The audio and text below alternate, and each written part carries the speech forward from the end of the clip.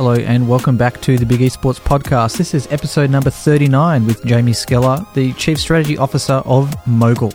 In this episode, we'll be talking about his history coming into the space, starting off as a professional player or semi-professional player, as so many people did, and the transitions throughout that process, about him being a little bit too early to the space to capitalise on his esports expertise at the start.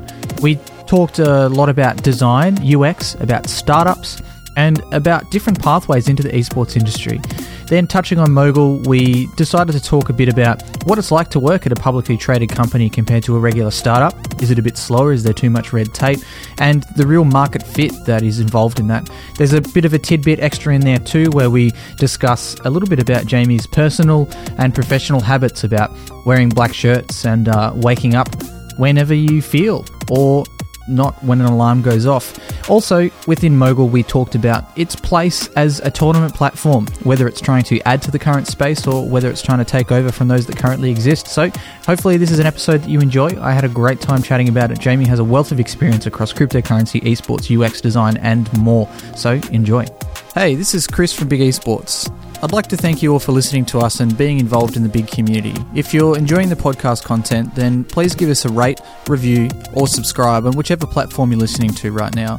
If you want to see more of us, you can head to our website, bigesports.gg, or you can get in contact with us across social media on all platforms at bigesports_GG. Once again, thanks so much for being here. Thank you for sending in your suggestions and your questions, and enjoy the episode. Jamie Skeller, thanks for coming to the studio today, mate. Thanks for having me. So I guess we would just kick straight into this and let's start the same way that we start pretty much every podcast here at Big Esports. Just let us know a little bit about yourself, the role that you're holding currently and milestones leading up to that. So currently, for the last 4 months or so, working with Esports Mogul, or Mogul as we've already sort of rebranded ourselves, which is an Australian incorporated and publicly traded business. The first pure play esports business on the ASX and globally, actually, until recently. And so simply put, we work on tournament technology to facilitate the more efficient running of land-based events, but also the opportunity to create really rich and professional online opportunities as well for brands, for teams, for event organisers, league operators, the works. In terms of how I got here, I mean, I sort of have competitive gaming or esports to more or less thank for all of my success. I got my first computer when I was 13. I graduated from a PlayStation. Convinced my parents I needed it for school. I didn't. What I wanted to do, I was an only child, and I was always hoping that I'd have a constant flow of friends coming through to play local multiplayer with me on the PlayStation. No connectivity back then. And I got wind of this internet thing, and I thought it would be pretty spectacular to be playing these kinds of games online. And so got the machine, very quickly convinced my parents that I also needed a 3DFX Voodoo 2, 8 meg, swapped it out, started playing some Quake online, and very quickly that turned into Counter-Strike, where I wound up playing for Pantheon, which was Australia's top-ranked team back in sort of 99 to arguably 2002, 2003. The team won the Cyber Athlete Professional League Pacific, the first major in Australia that took people off to Dallas for the international finals. And a lot of those players went on to do great things with other top-ranked teams, including iCore shortly after, who won the World Cyber Games. But that period taught me a lot about everything. Team management, team leadership. I built my first website, taught myself how to write HTML, and downloaded PaintShop Pro and started crafting some graphical user interfaces. Mm-hmm. So I can thank esports for that. I wanted my team to have a presence, and so I got into web design, which really created the foundation for everything else. But I also learnt how computers worked, how to build them, what the components were, and how they came together, and why, how it was possible.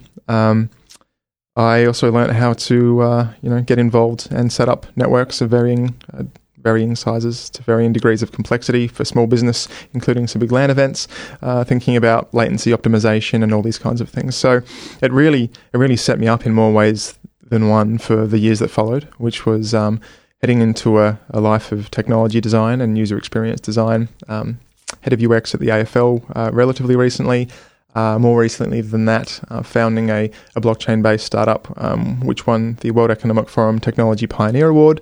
And most recently, co-founding and being a part owner in Australia's first dedicated esports bar, being GGEZ.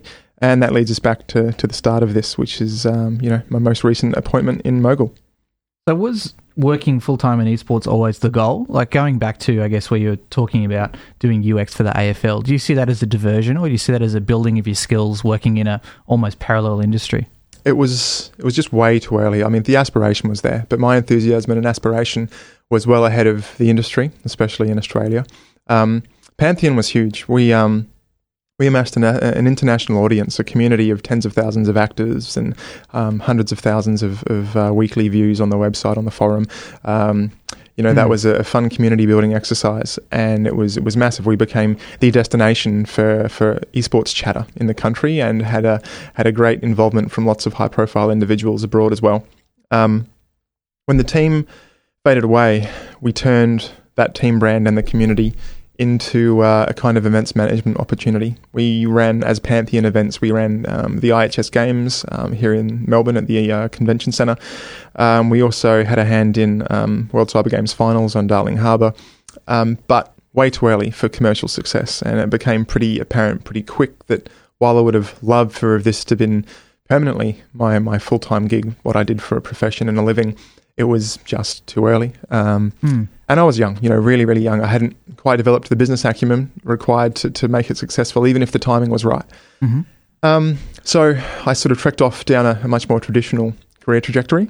But I think the learnings through that has really set me up to come back to this point in time where now the timing is right. The industry is exploding, and I have a ton of experience in the industry, albeit a little bit outdated in some regards now. But in the meantime, all of the required and relevant business experience, commercial experience, startup experience, commercialization experience. So, happy to be back. Yeah, and I guess identifying some of what you're talking about with how big it was in the past, you're talking about events at Darling Harbour, at the Convention Centre, and things like that. There was actually quite a large esports scene that was dormant for quite a while. Who was making the money in those days? Who was funding these massive tournaments? No one really. I mean, ultimately you had endemic sponsors coming in and throwing a little bit of cash around. A lot of it was simply funded by the players. If we think about the Cyber Athlete Professional League Pacific, the big event that the CPL ran here, the prize pool across games was only $15,000. This included $5,000 for the Quake 3 title, which Fatality actually flew over from the US for, because winning the Pacific mean that you got a guaranteed spot in the International. Yeah, okay. And I think that was the year that Fatality went on to win the $1 million at the final. But the $1 million, that was absolutely astronomical at the time. And very quickly we saw endemic sponsors' appetite sort of drifting, and we saw these organisations like the World Cyber Games and the CPL fold ultimately, because again, I think everybody was too early on a global stage, let alone locally. If we look at funding sources from the player perspective, it cost $45, I think it was, in 2001 money, so quite a lot more than that now, to enter that massive event for the CPL Pacific as a player. I think it was a BOIOB event, about 500 people rocked up. So they made a good amount of coin off the entrance fees. But there wasn't really a lot up for grabs. So ultimately, I don't think you could really say anybody from that era, that really early era around sort of, the early noughties, made any money, or certainly not enough money to be sustainable, because most of it's gone now. Yeah, and I find that really interesting, you talking about the entry fees and such. If you think back to ACL Pro, in the late in the late tens and running their tournaments, it's similar, $45 to $60 entry per player, and that's where the prize pool is primarily coming from. Even the community tournaments I ran for CS:GO from 2011 to 2014, same kind of thing. 16 teams of 5, but $25 to $30 entry fees. And then I feel like personally, it started to shift with free games, freemium, and especially games like League of Legends and such coming out. And I saw that from running Counter-Strike and Call of Duty players were happy paying anywhere from $20 to $60 to compete in a large-scale tournament, whereas League of Legends players and Heroes of New Earth, when I tried to get them to pay $5, there's usually a storm that was kicked up. Do you think that's a revenue opportunity that's sorely missed and maybe something that could be reintroduced, or is it just part of working with this new freemium style game type? Look, I think it depends on the market, and it depends indeed on the title. If we look at Fortnite, for example, younger gamers are spending upwards of $400 of their own or their parents' money on Fortnite over the course of a 12-month period, a lot of cash. I competed in the Fortnite Summer Smash at the Australian Open, and that was a $50 ticket price. Ultimately, it was a requirement that you bought a ground pass for the Australian Open. But nobody that went to compete in the Fortnite Summer Smash or spectate the Fortnite Summer Smash was going for the tennis. As much as the Australian Open would love to get some cross-pollination, people paid that $50 to play. It was really essentially a disguised entry fee. So there is still a willingness to cough up $50 to play in a tournament that has a significant cash prize. Obviously, the AO had $500,000 up for grabs with the Fortnite Summer Smash. But when we look to places like Southeast Asia, when we look at South America, when we look at India, the freemium model is king, and the idea that we would be charging anything for tournament participation is out of this world. They don't understand why anybody would do such a thing, and in fact, it's not unusual for spectators to actually be incentivized to come along with, for example, in-game giveaways. So in essence, you're paying the spectators to come and watch. So it depends where and what and how. But I don't think it's necessarily one or the other. It's just a matter of those sort of factors being considered. Yeah, I definitely agree. I think it's all about providing benefits as to why they would come. For example, a viewing party. Why would you leave your house to go to a cinema or to a pub to watch it and, buy expensive alcohol that you could drink for cheaper at home and, maybe go through a public transport journey to get there when you can just load up Twitch TV in your bed with your phone or your iPad and just watch it. You need to provide some sort of value for them to actually be paying that ticket, whether it be, like you said, in-game currency, giveaways, items, prize pools, signing sessions with professional players, influencers, which is the main thing these days, right? Look, I think ESL have done it well a lot of the time anyway, and they saw, I think, and they're continuing to see a lot of success with the IEM because it's not just about the match. There are, in fact, lots of matches with lots of teams, but on top of that, it's more of an expo. It's almost getting towards sort of festival kind of status. And I think that's exciting because that's really the draw card. As somebody who watches some traditional sport, probably less and less over time, I don't like the stadium experience. You pay $15 to $40 to go see two teams face off, and the beer's terrible, and the food's crap, and the seats are uncomfortable, and I've got some dude next to me who I don't particularly like, and I don't get commentary, and I have one view, so on and so forth. To watch a game of footy or the F1 at home, I get my seat, I get my company, I get all the angles, I get the commentary, and so it's a much better experience. But thankfully, when we talk about these big events that are being put on, it's more than just a single matchup, which is, interesting in terms of when we think about the home and away seasons for the Overwatch League and soon enough the Call of Duty World League. What are those network of events going to look like? And is it going to be appealing enough to get people along frequently? Yeah, I think you've unpacked a couple of fantastic things there. And it's a really interesting discussion that ties into that I had at IEM with someone. I was telling him about when I used to go to watch the cricket. I used to be a massive fan, and there's no commentary live at the stadium. And she was flabbergasted because she comes up from, watching Dota 2 primarily. She went, what?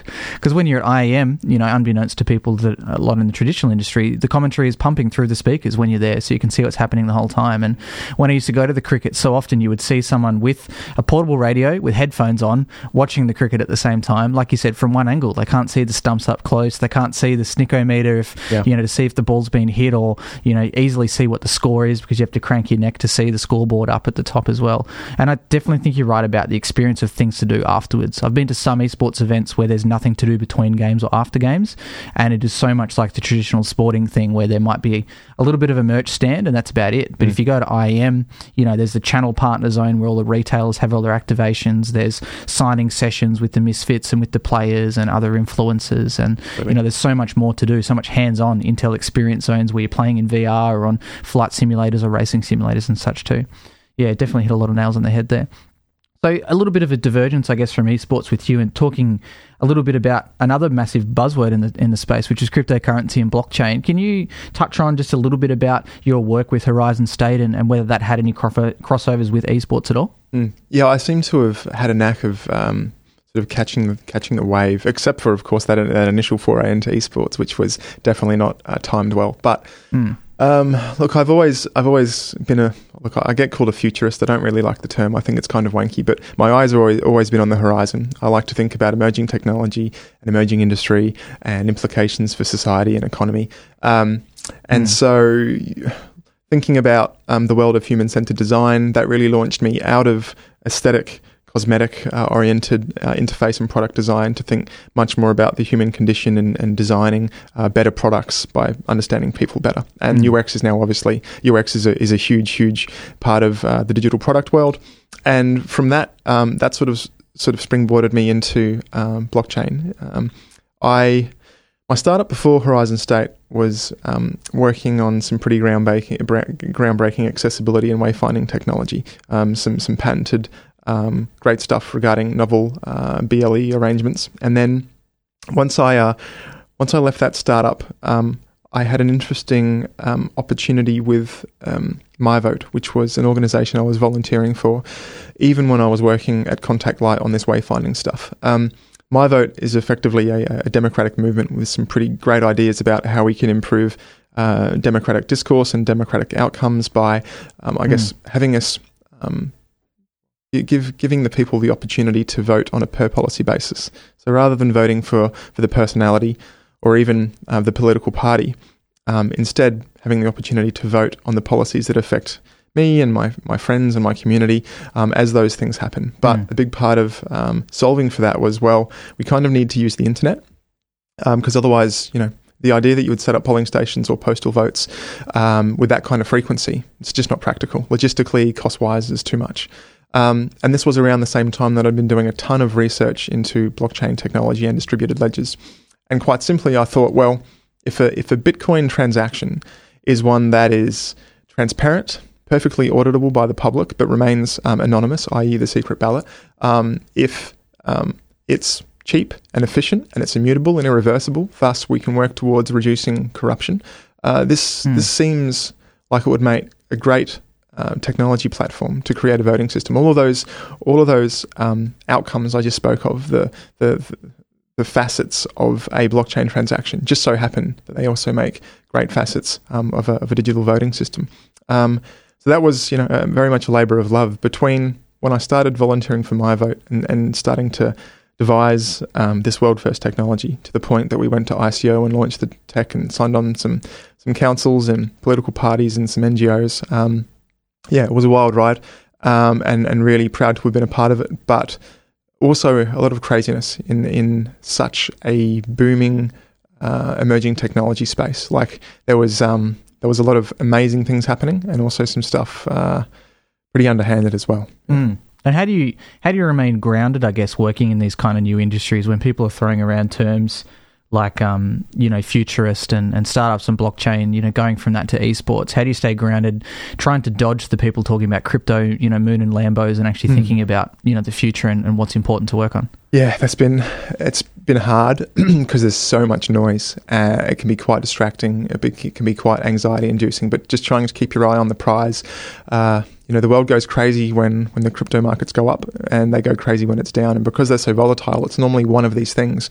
But underneath all of the movements from crypto in terms of an economic unit, thinking about a unit of exchange or a store of value, and the speculators that ride these waves, there is an incredible amount of genuine innovation going on in this space. I still firmly believe, despite the fact that the markets have crashed from a finance perspective in regards to the use of this technology for financial vehicles, that blockchain unto itself, these distributed ledgers have a very real and a very important use for various parts of society, and will end up changing the world in some pretty profound ways over the next 15 years. There's always a lot of hacks, and to be honest, I've always been hated being called an expert in any of these things, whether it's user experience, which is a vastly broad discipline, whether it's crypto and blockchain. Again, to be an expert in blockchain, you kind of need to be a cryptographer, a lawyer, an accountant, an economist. This is really deep, really broad stuff, and I don't know any experts, and I think there's lots of great people that are experts in certain parts of it, but to pretend or purport that you are the guy, I think is quite disingenuous, and unfortunately there's a lot of them, and they kind of spoil it for everyone else. So for taking a personal and professional development standpoint, a lot of people that listen to this podcast are here because they want a job in esports, which is a brand new industry. So for you, you've entered, you could say, almost 4 new industries, one being UX, one being startups in general, crypto, and then into esports. So how do you plan out that entry process? Do you have a structured, segmented way that you go through and say, this is the part of the market I want to join? Do you just, throw darts at a board and decide where you want to go? Do you find a company and then approach them directly? Is there any special process for you? I've never been a fan of long-term planning. I think something I identified very, very young is that the world is changing too fast to create really long-term plans. So you can have long-term objectives, like I want wealth for myself and my family as something relatively superficial, or I would like to have a profound impact. I'd like to change the world as something really, really high level. But in practical, tangible terms, I've simply always followed what I love, because the bottom line is that if you don't truly love what you're doing, you're never, ever going to have the opportunity to be truly great at it. It's as simple as that, because there are going to be other people in the same space who genuinely love it. And the people that really love it are always going to end up the winners compared to the people that are there because that's where they see the money. There's a lot of people that got into IT around the same time I did during the 90s, just because they were expecting it was going to be that next profession, just like an accountant or a lawyer or a doctor, which has a significant amount of money attached to it. But if you don't love it, you're never going to be great. And even if you happen to be good enough to earn big bucks doing it, you're probably not going to be so happy. And it just so happens, with interest always on the horizon, the things I loved were usually the things that are coming. So that helps cultivate, I guess, a greater chance of success. Yeah, it's really interesting, I guess, and this comes back to general startups, right? I think one thing that seems not relevant that I think is talking about the person who founds a startup doesn't always make the best CEO, because they might be a person that's too busy looking at new things. So they might be better off as the business development manager or the strategy officer, for example, what you're doing at Mogul, compared to running the day-to-day finance reporting of a business and dealing with, projections and working with the board and such. And I find that really interesting. Do you have any, I guess I'm trying to see if I can drill it down a little bit more. Let's say that you've got someone in front of you who's saying, hey, I've got this varying skill set, I've been doing a little bit of commentary, a bit of social media and such, and looking at an entry into something such as esports. Is there a specific path that you think they can take? And you can transpose esports with cryptocurrency or UX or any other profession.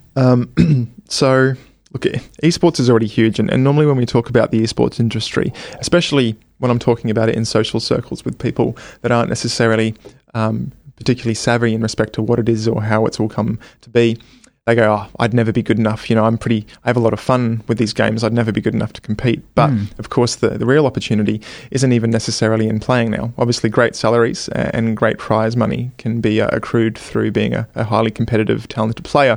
But production, we have graphics design, we have business development, we have marketing. Like this is now a fully fledged industry to itself, which there are a lot of parallels to the sports industry. And so whatever it is that you're most crafty with, whatever it is your discipline or trade is, there's probably a spot for it in esports if that's your passion. And look, I got my start in the earliest days, sort of mid and late 90s, when I'd finally taught myself how to write code and build websites, thanks to starting a Quake World Team Fortress team. I started actually doing pro bono work. Now, I don't necessarily recommend that anybody go off and do free work, especially if they don't have the support to enable that.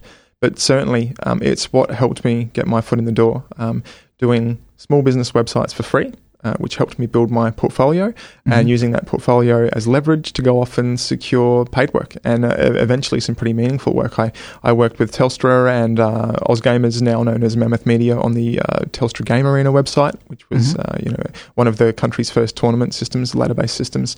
Did a whole bunch of work for Microsoft Games and Electronic Arts around the Medal of Honor series and so forth. So that's all thanks to me being willing to do some work for free to further develop my skills in an industry that I loved being a part of.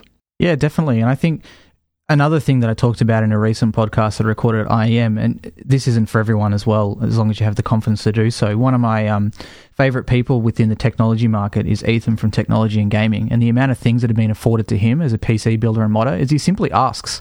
And I've done the same thing. I've hired people and gotten contractors because they've come to me and said, hey, I'm looking for some graphics work. And I go, well, actually, there's something I've been putting off for a long time. I need some new banners and such. Here's however much your hourly charge is, $20, $40, $50, $70. Here's 2-3 hours worth of work. Go ahead and do it. And then they can put us on the bill. And that was when I was at companies like Thermaltake and Corsair, that you can then start to build those case studies, like you were saying, and start to prove that you can do the work. And that directly transposes to teams that are looking to get their first sponsorship. I agree with what you're saying about pro bono work, that sometimes there's a great fit for that, and there's sometimes a great fit for working on an affiliate rate with a smaller company like AK Racing, or in a smaller way with a larger company like G Fuel, just to have their logo on you and a case study to be able to push that forward to other companies. Because if you're reaching out to that first Razor or Corsair, or even out to a Toyota or a Subaru or a Mercedes, if you don't have a single company that's worked for you before, you have no runs on the board, it's much harder to start clocking up more. You need to get off from zero first. Yeah, look, I think there's a lot of teams firing up locally and around the world, and as new entrants, it always seems unlikely to them that they're going to be able to pick up deals with endemics that is anything more than perhaps a hardware deal. Like, here's a bunch of peripherals and maybe some computers if they're lucky. Yeah. That was sort of top end of town for sponsorship in Australia when I was playing. Yeah, for sure. Now that's sort of entry level. Of course, that's not really going to pay the bills. You can't really go pro with those kinds of deals. But if that deal is your equivalent foot in the door, if through that you're able to wear some merch, use some peripherals, and demonstrate some real ROI, or not even necessarily ROI, but demonstrate an audience, create some metrics, define what success looks like, and be able to report back in a meaningful way to these brands what you've been able to achieve with them. Even if they themselves aren't going to cough up some real cash to help you take it to the next level, using that as a case study to go elsewhere probably helps. Yeah, exactly. Yeah, and I think one thing that's become apparent for me running a startup that works a lot in consultancy really is those case studies. There's so many non-endemic brands outside of the esports market that demand them, when you're coming to them to prove that you're legitimate, but it's the same within the market, and I think there's a fantastic balance. When I was at Corsair managing sponsorships, if a team comes to me with no logos, or a team comes to me with 8, usually it's a no, or I've got my mind made up from the start, because either if they're coming with 8, they don't know their value, or you're getting such a small logo share and they don't have any time to make content for you as part of that sponsorship, or they come to you with none. It's the fact of, okay, are you new, or why does no one trust you, and why has no one worked with you in the past? Okay, so pivoting a little bit and chatting a little bit more about cryptocurrency, a lot of people come to me as someone who works as a quote-unquote analyst within the market and such, to ask about the connection between crypto and esports, and I got to be honest in saying I've got basically no idea. Someone with the foundational knowledge of cryptocurrency and have invested in the past in some things across different major coins and altcoins, I have a foundational knowledge. But do you think there's a path for crypto and esports whatsoever? Is it based around just the financial transactions, like you were saying? Should there be some more depth to it? Should it be whole self-serving ecosystems that are providing crypto as part of a tournament platform, or something else? Look, I think the greatest value in cryptocurrency and blockchain are systems and solutions which are truly disintermediated, decentralized in nature. Things where you don't need proprietary server, you don't need proprietary services or software. You don't need to deal with middlemen if you don't wish to. And Bitcoin is still really the killer app in this regard. We're talking about open source, decentralized distributed computing and an exchange of value using that network. No single person owns it, although there's obviously a great amount of the hash over in China as opposed to anywhere else. A lot of mining goes on over there and still does. But that's the holy grail across the space. Of course, there are lots of blockchain-based solutions on the next level. So if we think about websites and the modern internet, if you're off speaking to a consultancy or an agency about getting a website built, you don't say, I want a TCP/IP product. You talk about wanting a product for the World Wide Web, a HTTP, a website, right? You don't even use those terms. You talk about web and responsive web and mobile. Bitcoin kind of sits atop of this infrastructure layer, which we could, I guess, create a parallel between TCP/IP. It's protocol level stuff. There is lots of interesting applications we can dump on top. So the analog of websites. Now we're looking at lots of fascinating blockchain startups, which are kind of like the websites of that blockchain infrastructure.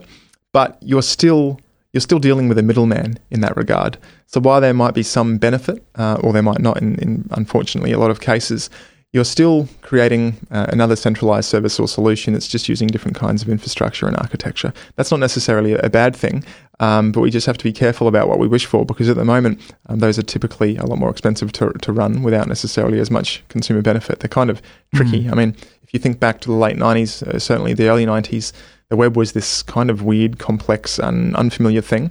And trying to use blockchain services is not so dissimilar right now. And obviously the toolkit will improve over time. The experiences will increase over time. But in respect to esports, Razor's already doing stuff. And obviously, full disclosure, Razor is our strategic partner at Mogul, and they are our largest shareholder. They own just shy of 6% of the business, our largest institutional shareholder. But they already have this thing called Razor Silver, which you can mine and you can spend and you can exchange.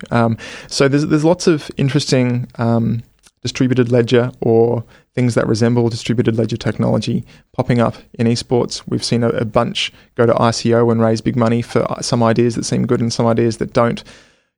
Personally though, having spent a lot of time in crypto and in blockchain and distributed ledgers, there's undoubtedly some good use cases, but it's not high on my priority list. I don't see any gaping holes in the market where that's going to provide amazing benefit to players or to the industry. I guess if we were to use one specific example to give people an idea, marketplaces. If we think about Steam, but a decentralized version of Steam where there is no Valve behind it. It's quite literally run and operated by the crowd, which means that fees for the network are lower than what Steam would charge, which I think is 30% down to 15%, even lower than Epic's. I think it's 12% or 11% on their store. So there'd be definite benefits there.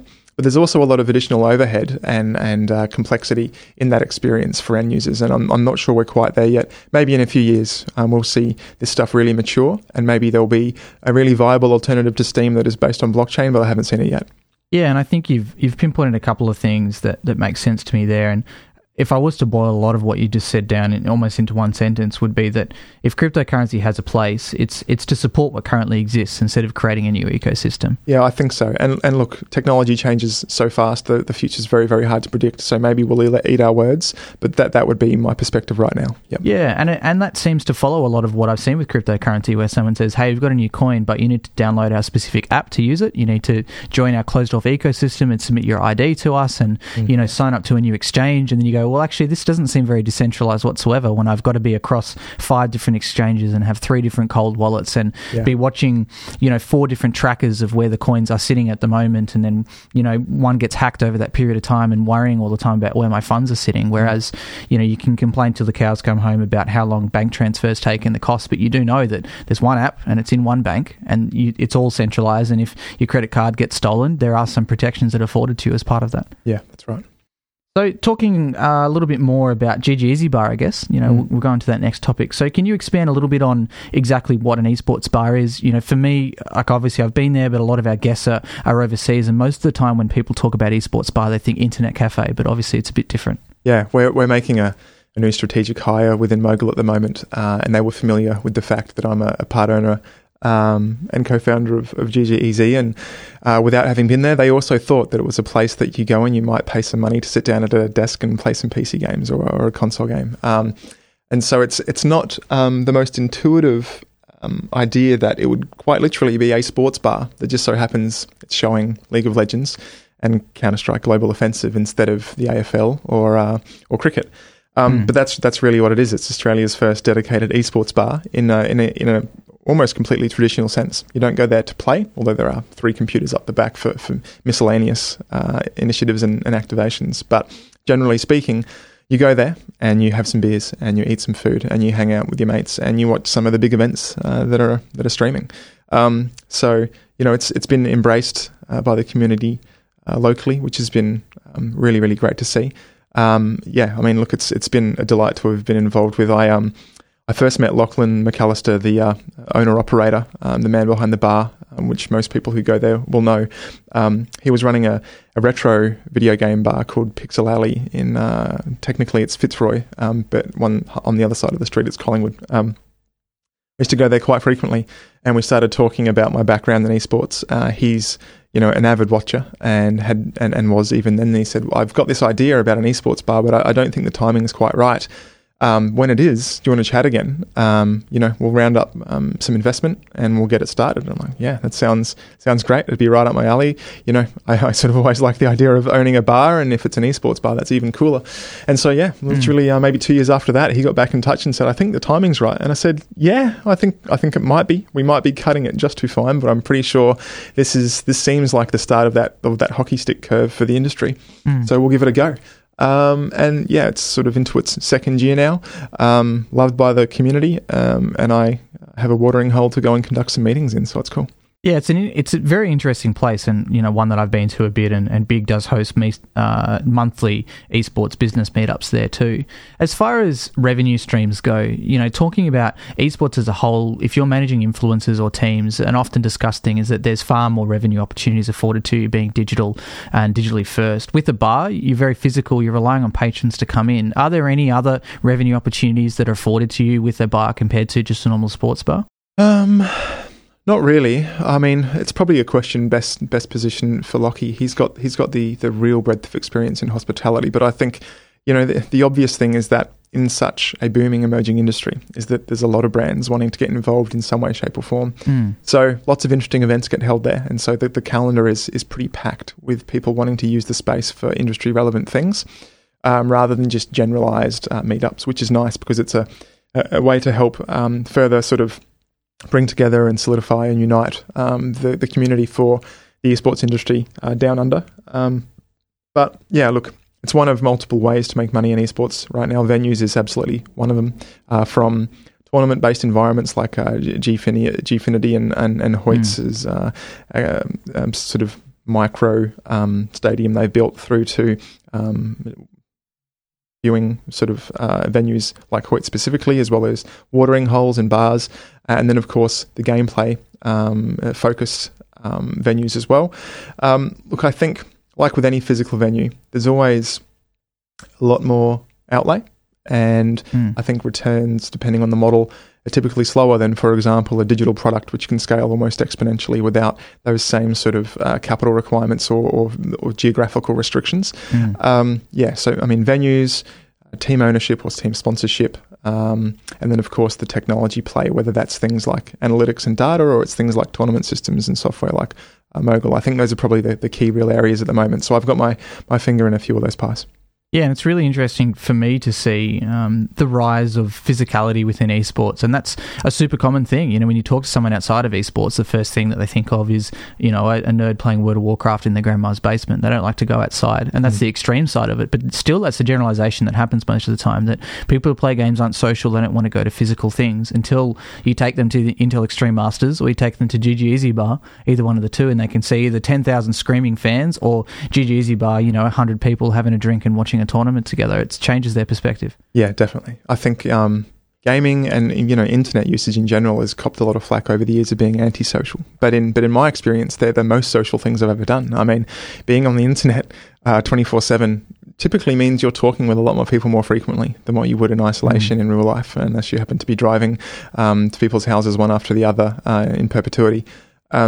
And, esports for me has always been an incredibly social thing. I've made a lot of great lifetime friends out of playing competitively, just like you would, I guess, with mates heading down to the footy ground every Thursday for a local league match, whatever the case is. But I think it's, it's really important. It's only going to become more accepted and see a greater degree of awareness and acknowledgement over the coming years as this continues to grow.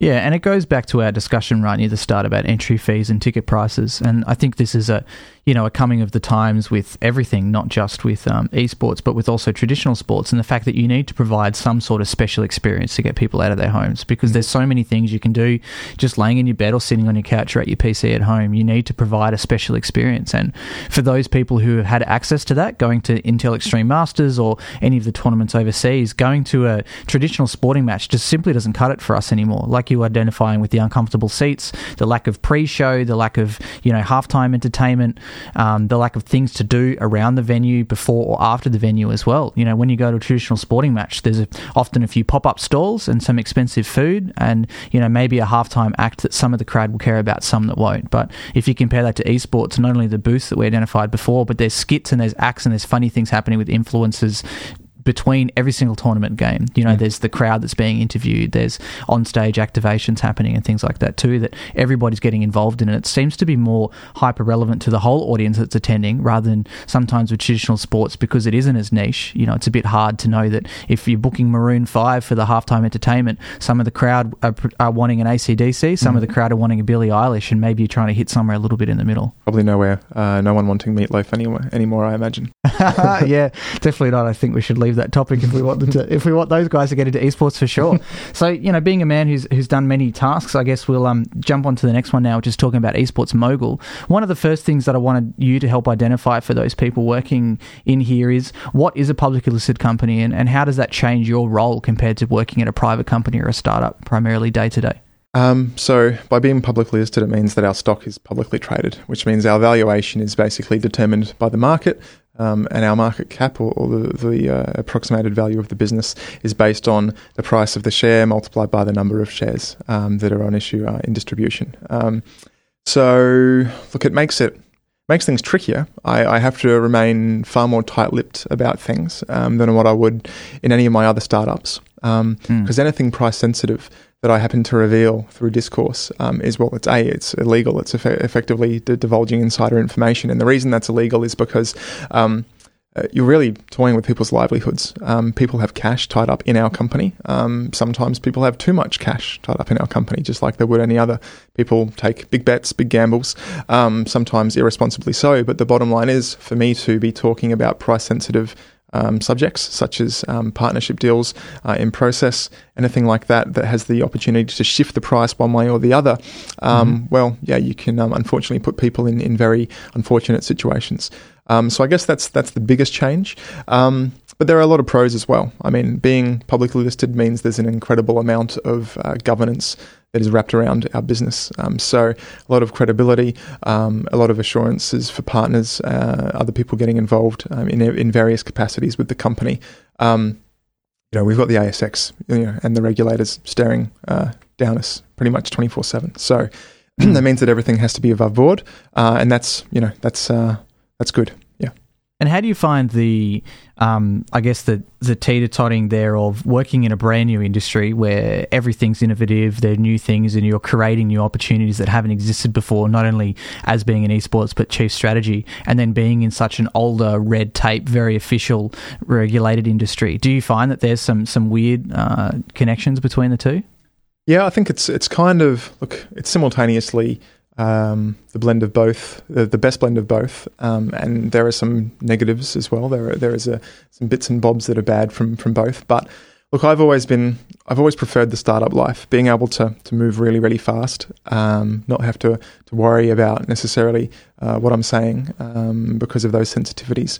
But through my time as a technologist, a digital strategist, a product or technology designer, I've worked in some big bureaucratic organisations already, including Tats Group. For those listening in Victoria, you'll know Tattersalls, and for those in New South Wales, well, they run New South Wales lotteries, these sorts of things. So they're a big, slow company, in fact, an amalgamation of formerly government-owned as well as some private institutions mashed together.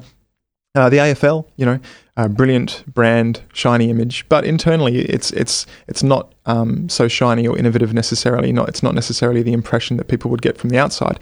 Internally, things probably run slower than what people would otherwise expect. There's a good amount of red tape, mostly because of the restrictiveness that rights deals introduce. So that made things a little bit tricky at times, trying to get great ideas approved and out of the door.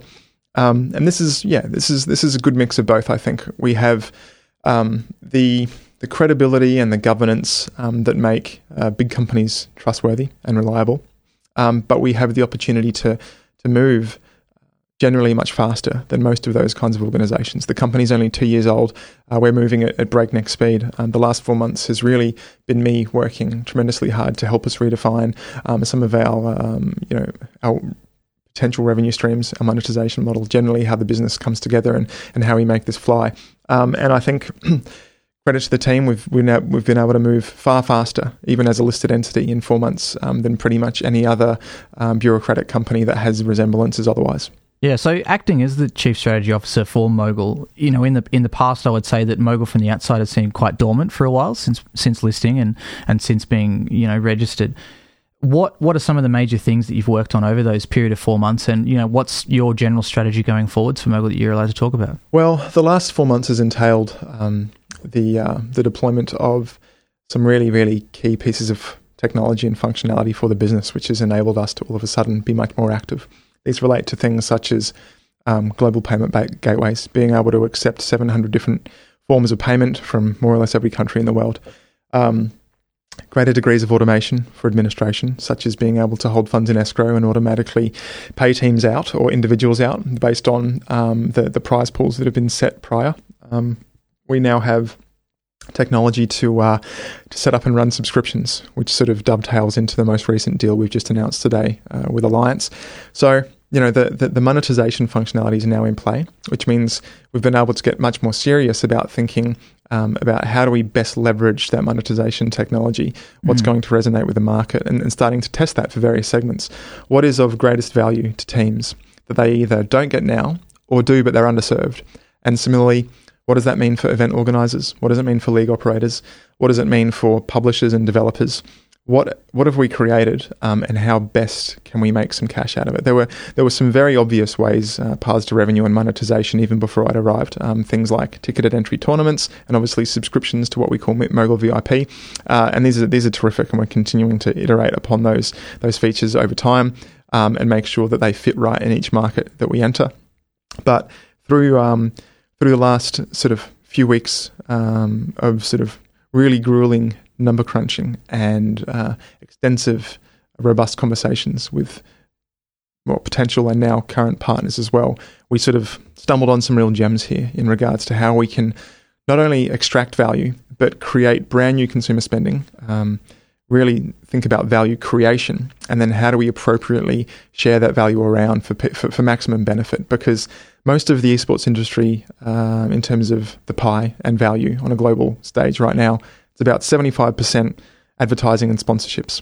That makes up most of it, which means that pretty much every what that actually translates to is that pretty much every organization, be you a team or an event organizer, is holding out your hand and hoping that other people will put money in their pockets to fund you. That's basically this. And because ROI is so cloudy right now in this industry, I don't really like the idea that that's still 75% of the pie. Yeah. Right now, when we think about what is in fact the largest percentage of players in competitive gaming, which is grassroots, semi-pro, amateur, that kind of category. You know, we've got 0.1% top end of town, proper pro. And then most other players are actually not proper pro. But there's a huge market opportunity there. And it's like, okay, if amateur tournaments, if micro tournaments, if semi-pro leagues are only making up around about 5% of global esports industry value right now, there is a huge, huge opportunity to find ways to make that 10 and 15% through partnerships such as Team Alliance, Legacy, who we have locally, as well as Avant and Athletico, and now looking abroad for more of those big international partnerships as well. Yeah, and I definitely find that something that's been quite interesting. And, you know, over that period of time, I was thinking about going back and asking you really what's your product market fit, but you talked about that with the grassroots and the emerging community. And that once again goes back to the entry fees and the tournament structures that we were talking about before, which is a major part of the pie, I think, that's missing, which is there are so many people that are focused right now on making the latest and greatest, biggest and best tournament. And if you look all around the world, you know, a lot of the attention's been on things like Gfinity, which does have a path to pro, but ultimately still very focused on the large teams that are playing in person at the finals.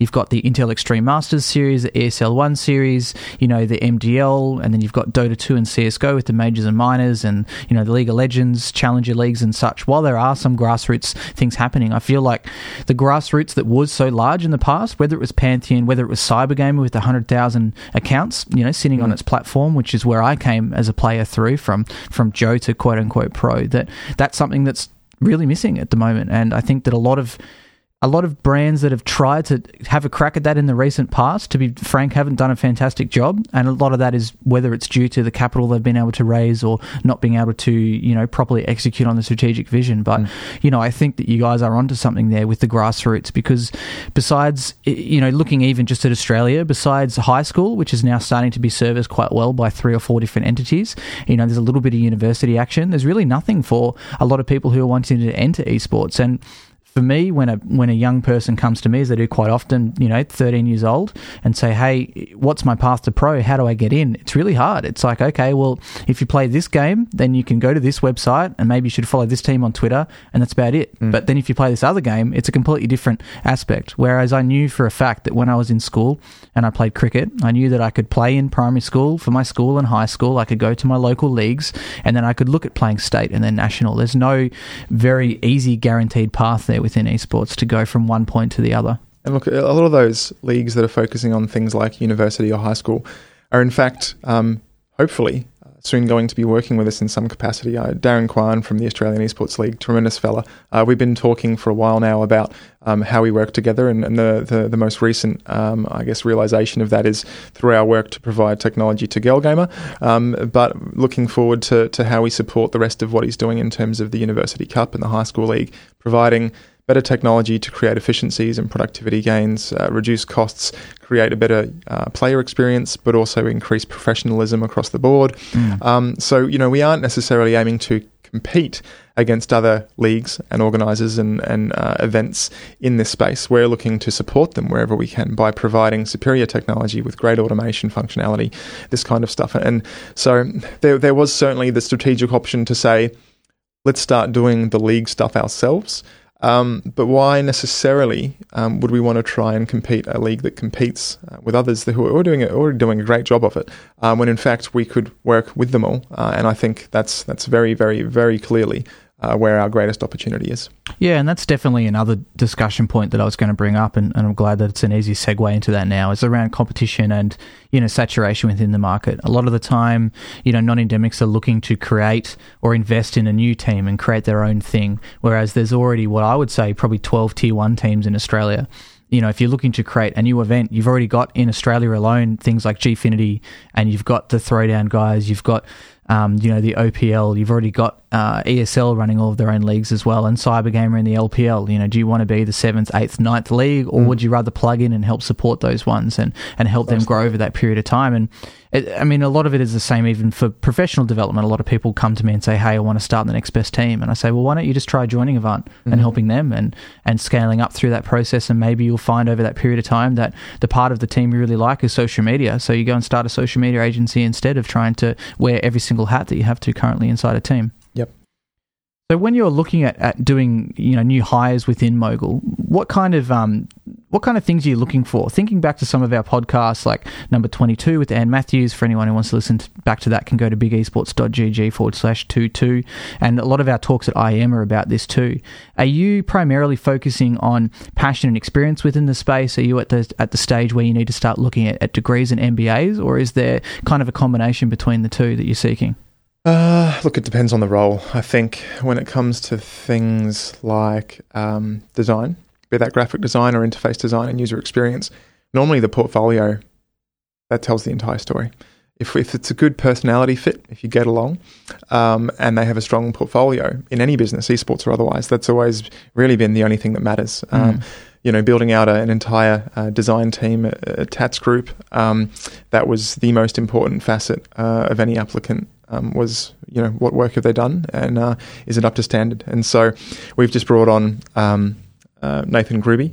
Some people might know him as Mayo. He was the creative director at Renegades. He's now working with us in an art director capacity. He's 19, so I obviously didn't ask for a degree anyway. But there was no need for any of that. We had our initial conversation on the phone. I think it was on a Thursday, and on the Friday I got him a job offer. So it can move fast, and with that sort of role, show us your work. For other roles, it varies a bit. If we're talking about engineering, development, examples of work certainly help, but usually some tests are required. You really want to make sure that they're able to execute at a speed and at a quality which is satisfactory. But again, no real need for a degree. If we're talking about things like accounting and law, then obviously those things, secondary, tertiary education and great results in both of those levels of education, highly desirable. It really just depends on what the trade is. Yeah. And do you run into some issues when you're looking at more senior positions within the industry? You know, esports is something that's quite infant, filled with a lot of younger people. If you're trying to fill a not so much a quote-unquote director role as in, you know, reporting to the board as a larger part of the company, but someone who's doing people management and staff management, is that something that's harder to fill? Yeah, it is.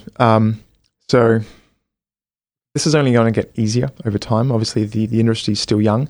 There are, funnily enough, I think a few others of my age, early 30s, who played competitively in the early noughties and have gone on to forge relatively successful careers in business or various types. And some of these people are coming back to esports, which I think is really, really great, because now they've got that seniority and that business acumen built up through great experience over the past 10 or 20 years even. And they're going to be hugely beneficial to the industry, massively, I think. We see a lot of senior placements right now who come from traditional backgrounds. Maybe it's media or maybe it's sports. And there's certainly a ton of crossover. There's a ton of meaningful parallels. There's a lot that can be leveraged. But there's still something about esports which is just overtly niche. You can't deny the fact that having been a part of the community or being a part of the community now is a major, major leg up. Unless you really understand the highs and the lows, the elation and the toxicity, and you get the gamer psyche, I think it's hard to service this industry in the best possible way without really having had that background and that first-hand experience. Because it's different to traditional sports. And despite that this is so media-oriented or becoming so, it's different to traditional media. And so the people that do have that blend, I think, are going to see some great successes over the coming years. And yeah, look, hopefully the hunt for really senior people becomes easier and easier as all the people that are pro players today continue to slot into managerial and senior executive type roles. Jonathan Loader from Alliance, he's still playing terrifically well, but he's very much shifted from this poster child of Dota in Europe to being somebody who now is much more hands-on and much more experienced in the business side of things. I mean, all of the conversations I've had in the lead up to actually closing out this partnership deal have been with him directly. And I think the idea that if you were thinking about or trying to talk to the point that a really, really substantial, significant commercial partnership was established between a dude that plays CSGO and a dude who plays Dota, that would have sounded crazy not so long ago, but that's sort of already where we're at now.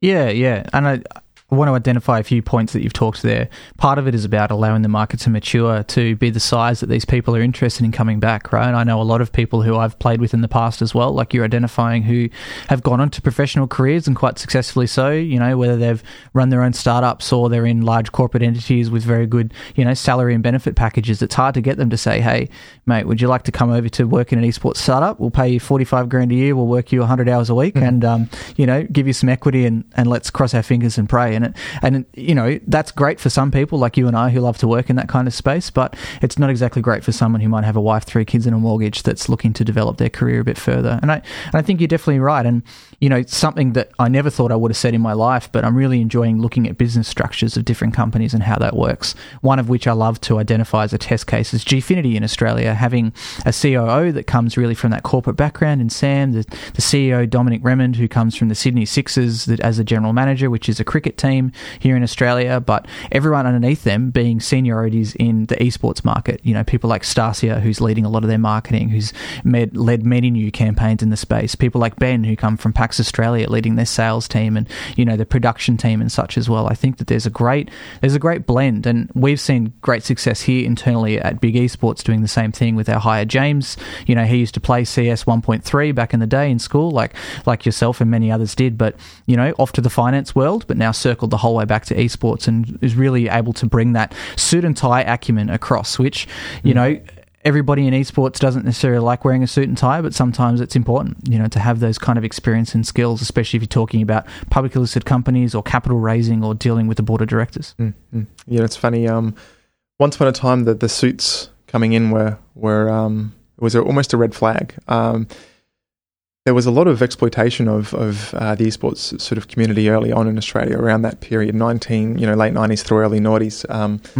But I think it's becoming more and more welcomed now, in the sense that, there is a lot of great precedents. There are some protections, but people, I guess, are a little bit less sensitive about the idea that big suits are muscling in, as long as value is being demonstrated. And so, absolutely, it's still pretty easy to accidentally slip up and have your business turned into a meme, and all of a sudden everything's going down the toilet. But assuming you're surrounding yourself with the right people, even if you come from a particularly traditional background, making sure that you have the community on your side is critical, because there definitely still is a degree of nervousness and sensitivity from the playing base about being taken advantage of. Yeah, you're definitely right, and you're right in the fact that it's all about the communication, and that's what anyone who's been around in esports for more than 2 years can sufficiently and adequately discuss or explain when talking to a non-endemic company, is that it's about coming in with open palms. It's about explaining why you're involved and talking about the reasoning. And a lot of that I liken to esports being the unloved child. It's been punching up all the time, saying, care about us, care about us, care about us. And then VR comes out and everyone cares about VR for whatever reason. And then esports gets put to the bottom of the pile yet again. Bit of interest comes up, cryptocurrency comes up, everyone's talking about that. But now you're finally starting to see these, older people in suit and ties who worked in professional, high-earning industries now saying, okay, we care about you. This is exciting. This is something new. It's going to rejuvenate them. And you see the excitement coming from a lot of these quote-unquote suit and tie people saying, wow, this is something really cool that I get to work in. And you start to see coming out of the woodwork these gamers that have come up through these companies as well. And I find that really interesting when a lot of the time you might have a meeting with 5 people from a corporate. Often there's one person that's a gamer, and they'll often be almost like the French resistance or the undercover spy. And we had this happen exactly once before, where they just weren't getting it. We're talking about influencers, and they were talking about how they advertise already a lot on radio and they advertise a lot on TV and newspapers. And at the end, this one guy who hadn't talked so much just spoke up and said, look, you guys just don't get it, but I'm here to explain it to you. And, he's able to join our side of the argument and really sway those people's opinions across from the inside, because it's something that's so important when you're trying to talk to these people, is that it can be a bit scary, and it's harder to win these people across than some from the endemic market think, because a lot of people say, what's 50 grand to McDonald's? But my answer is that's a whole employee salary for the social media team that's already understaffed. Yeah, so, that's right. Yep. Yeah, so changing tact a little bit for you, I guess, there's, for anyone who might have followed you a little bit online, knows that you've got a bit of a personal development plan set out, be that around diet or clothing and such, and you wrote a guide for one of your previous startups as well. I wanted you to, just touch on that a little bit. I guess you could say it's maybe Steve Jobs-esque or something like that too, but I think it's something that fits definitely fits the mold of the cliche cryptocurrency UX esports founder. Well, for the longest period, I've only worn black t-shirts, and my cupboard is only full of black t-shirts. I don't own any other kind of shirt whatsoever. I don't know. Some people have called me OCD, and they may well be right, but for me, my day-to-day is really about optimization and how do I lower the cognitive burden of unnecessary decisions. And so for me, fashion is a very unimportant thing. So I've got these blue slacks and this black t-shirt, and I wear pretty much the same thing every day because I don't really care, to be honest. But I think it's plain enough and it looks professional enough, and it's also still fine for casual outings. So it's just one of the ways that I try and optimize my day to maximize my time available to make what are more important decisions, or decisions I deem as really important. Look, the handbook that I wrote for Contact Light, these are principles I've carried through all of the startups that I've built, and indeed the sort of startups I've built within larger corporates, the brand new departments and divisions, smaller teams, which is things like don't set an alarm. Now, I have a human alarm now. I've got a 7-month-old baby girl at home, so I don't have the choice. But up until my baby girl was born, I would get up when my body said it was time to get up. And this was, again, a very important, deliberate part of my day-to-day, in that I wanted to make sure that I was up on my body's terms so that I could be doing the best possible work. Sleep is something that is incredibly undervalued by the modern workforce and modern management. It's incredibly important. And in fact, sleep deprivation is very quickly just as horrible as working under the influence of alcohol to the state of being drunk. You lose that degree of productivity and that degree of clarity, whether you realise it or not. So, don't set an alarm. No commute. Lots of remote and distributed working. Contact Light was fully distributed. Horizon State was mostly distributed. As for Mogul, we've got people in Hamburg in Germany. We've got people in Tennessee in the United States. Obviously, a bunch of people here in Australia. We've got people across Asia. So I think there's a lot of really great tools that can be used for a lot of advantage that people are kind of missing at the moment. If you think about Automatic, the company that makes WordPress, or you think about GitHub, there are teams already like those where there are hundreds of employees, and those companies are worth unfathomable amounts of money, huge market caps, be they private valuations or in some cases public. But they've sort of set the precedent that you don't need to be a centralized operation, being in the office at 9 and leaving at 5. And in fact, what we're starting to see is that those kinds of practices are detrimental rather than beneficial. Yeah, it's definitely interesting. And for anyone who's interested in learning a little bit more about the sleep side, I learned a lot from this guy called Matthew Walker, who's a professor of neuroscience and psychology at University of California, and about how it's really not understood a lot, and about how getting under 7 hours of sleep, the studies say leads to things like dementia and worse, Alzheimer's and stuff like that too, and functioning at your best. And it's definitely an interesting subject when touching once again on the startups and the scale of things. I mentioned before, working in a startup, maybe working 100-hour weeks, which doesn't necessarily mean that you're sleeping over that period of time. But I think it's an interesting point to denote that when this kind of discussion ends up on social media, which it often does, that, one thing isn't always the best for everybody. And sometimes, if you've got a baby girl, you're not going to be sleeping 9, 10, 11 hours a night as you may want to. Look, I think for me personally, 8 hours seems to be a good number. 7 to 9 seems to be enough, and thankfully I can still get that quite a few nights during the week. But yeah, I think people undervalue that more is typically better when it comes to sleep. And ideally, you wouldn't be setting alarms if you want to get the most out of yourself. The idea, and it's a terrible culture. It's the burning of the midnight oil with startups. That grind can unfortunately be pretty draining to the point of breakdowns, basically, literal burnout. So those things, being able to avoid those is nice. And again, more of the data is pointing to the fact that the lack of productivity when you're working those hours, for whatever reason, it's a combination of sleep deprivation. It's unable to recenter and take some time.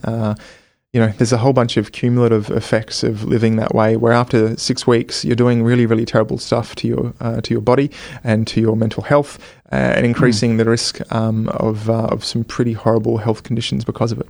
Yeah, and I think for me too, it's if you have to put in those hours, let's say you've got a week where you've got some big pitches due, or you've got some late night working, whether it's at an event or something else, is picking the right times and the right band to do these things in, and understanding that if you're going to work these long hours, I like to think of it as a sprint. There's a period of time where, maybe it would be more enjoyable to jog, but maybe you need to sprint over this next, work that 160-hour week for you to then be able to go back to the normal hours, or to, take the pedal off the gas a little bit when it comes up in the future. But think about, for me, in a startup, talking right now, recording a podcast, when's the best time for me to record a podcast? And for me, it's not in the morning, because it ruins me for the rest of the day. And I found that out at IEM, where I would wake up, go for a walk, get a coffee, have my breakfast, and record 2 podcasts back to back, and then be useless for the rest of the day.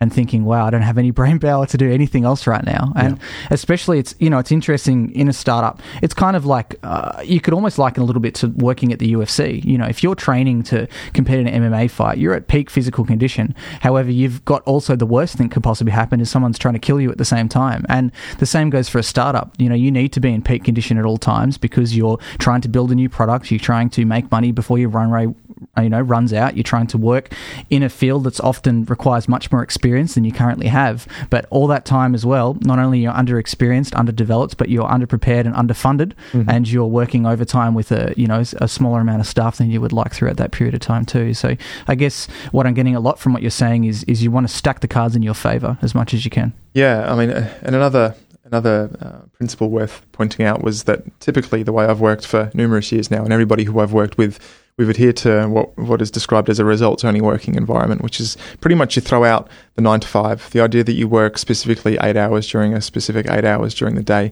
or that you don't work on weekends is kind of irrelevant. When you're hiring people in an industry who are truly passionate about the industry and what they work on and they love their craft, it's less about let's watch the clock and it's more about let's keep our eye on the results. And some weeks this might mean that you do have to work 7 days and you have to work late because to hit the objectives, to get the results, that's what required. But typically everyone has skin in the game and everybody sees the upside. On the flip side, maybe the next week you get to spend all Wednesday playing Xbox. This isn't about we want your bum on the seat for 8 hours. I'm not paying you for 8 hours of work. I think it's incredibly antiquated. I think the idea of a description of an hourly rate based on the time you spend in the office is really a hangover from the Industrial Revolution, and we haven't strayed too far from it. But thankfully we're starting to. I don't care about the hours. I care about the results. Let's talk about what those results are. Let's set appropriate KPIs. Let's talk about appropriate timeframes to achieve them. And if we're in agreement, if we both believe that this can be accomplished and this satisfies, for example, in our case, our shareholders and the directors, then that's what we do. There's no need to kill ourselves. We're going to work super hard because we love it. But let's make sure we're taking care of ourselves and delivering the best, highest quality outcomes that we possibly can.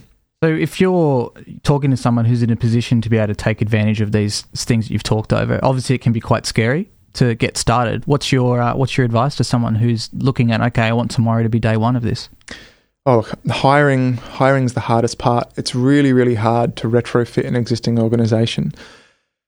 Because generally speaking, it's been built in a very, very different kind of way. If you have a really young company, a small amount of people, and you can collaboratively get buy-in in this kind of results-oriented working environment, these kinds of ways of doing business and generating the right outcomes, go for it. But seeing big institutions trying to bring this in-house, it typically leads to disaster. Mm-hmm. But I do think it's still the future, and it's primarily the future because, I mean, if we look at the US stock exchange, somewhere in the vicinity of 80 to 90% of the companies listed today weren't on there, 50, 60 years ago. Or to put it another way, 80 or 90% of the companies that were on there 50 or 60 years ago no longer are. Maybe they've gone private, maybe they've exited or been amalgamated, a mergers and acquisitions process. But a lot of them have just died. Because companies aren't forever and the demands of society and culture change. But this is good, just like the death and offspring of humans, there's a sort of a bit of a reset here. And I'd like to think that over the course of the next 20 or 30 years, as this transition continues to happen with companies today, that we see more and more of them adopting these business processes and practices which are better for mental health, better for the human condition, more philosophically speaking, but also measurably increase the quality of output and increase the value of these companies significantly. Yeah, and I think for me, being a startup founder and a director or CEO, I can see the benefits, in doing something like this, and also the crossovers between the old industry and the new, and trying to take portions from each that's good. And this happens a lot in esports, right? To better explain what I'm saying is that the traditional sporting model, I don't think, is the best for esports. However, there are so many things we can learn from that. And I think it's the same with business. The way that business has been conducted for years has been very successful for particular reasons, but there are some things that can change over that period of time. And for me, it's about finding that balance between, as a director and company founder, being present and being in the office and being seen as someone who's working and dealing with the staff and talking to them day to day, but also actually being able to provide those results and not just being a shell of a human that's been in the office for 13 hours since 4 a.m. every day where my staff aren't able to talk to me because I'm grumpy and angry and tired. Yep, 100%. So let's chat a little bit about Mogul to wrap this one up a little bit. What's coming next for you guys? Well, again, got to be careful about what I can talk about. But as per the announcement that went out today, we are looking at global expansion, and we're looking at rolling out the kind of partnership model that we've established with Alliance, with other similar caliber teams in those markets that we're entering. So, setting up a good number of strategic relationships of that nature is going to give us a real opportunity to jump into those larger markets in a much more meaningful way, and in fact do it a lot faster. The real highlight of this approach, this kind of model and this kind of go-to-market strategy is that we kind of circumvent the need to go direct to consumer or direct to player and establish credibility with individuals and have all of the right content for them ourselves. When we're talking about partnering with event organisers and league operators and indeed teams, firing up brand new community engagement opportunities for them, these sort of branded leagues and tournaments using mobile technology. They already have, for example, with teams, a fan base which can be activated. When it comes to event organisers, they already have people who have attended, and maybe there's some great stuff they can run online to fill the gaps or create additional interest between their events.